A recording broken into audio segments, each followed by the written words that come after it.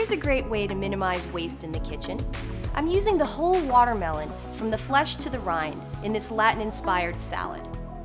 First, we need to prepare the watermelon rind pickles. To do this, peel the outer green skin off of the watermelon. Cut the flesh off of the watermelon rind and leave just about 1/4 of an inch intact. Reserve the watermelon flesh for the salad. Dice the watermelon rind into 1-inch cubes. Set this aside. In a sauce pot, add your water, apple cider vinegar, sugar, ginger, salt, and spices, and bring this to a boil over medium-high heat and boil for 60 seconds. Next, you want to add your watermelon very carefully. When it returns to a boil, take it off the heat. Portion your watermelon rind pickles into glass canning jars and pour as much of the pickling juice as possible over the top. You should have about 2 quarts of pickles and liquid combined. Wipe the rim of the jar and place the lid on top.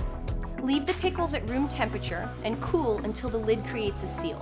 You should hear a pop. Refrigerate these pickles overnight before use and consume them within a month. Next, we'll make the salad.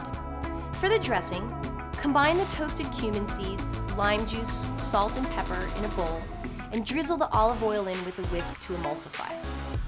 In this recipe, we're going to use both red and yellow diced watermelon. Add the watermelon, watercress, poblano peppers, and cilantro to the bowl and gently toss to coat. Season with salt and pepper to taste. Arrange the salad onto a plate and garnish with the diced pickled watermelon rind, toasted pepitas, and the cotija cheese. I absolutely love the smoky, sweet, salty, and nutty flavors of this watermelon salad. To find this recipe and others in this series, visit ciaprochef.com/watermelon.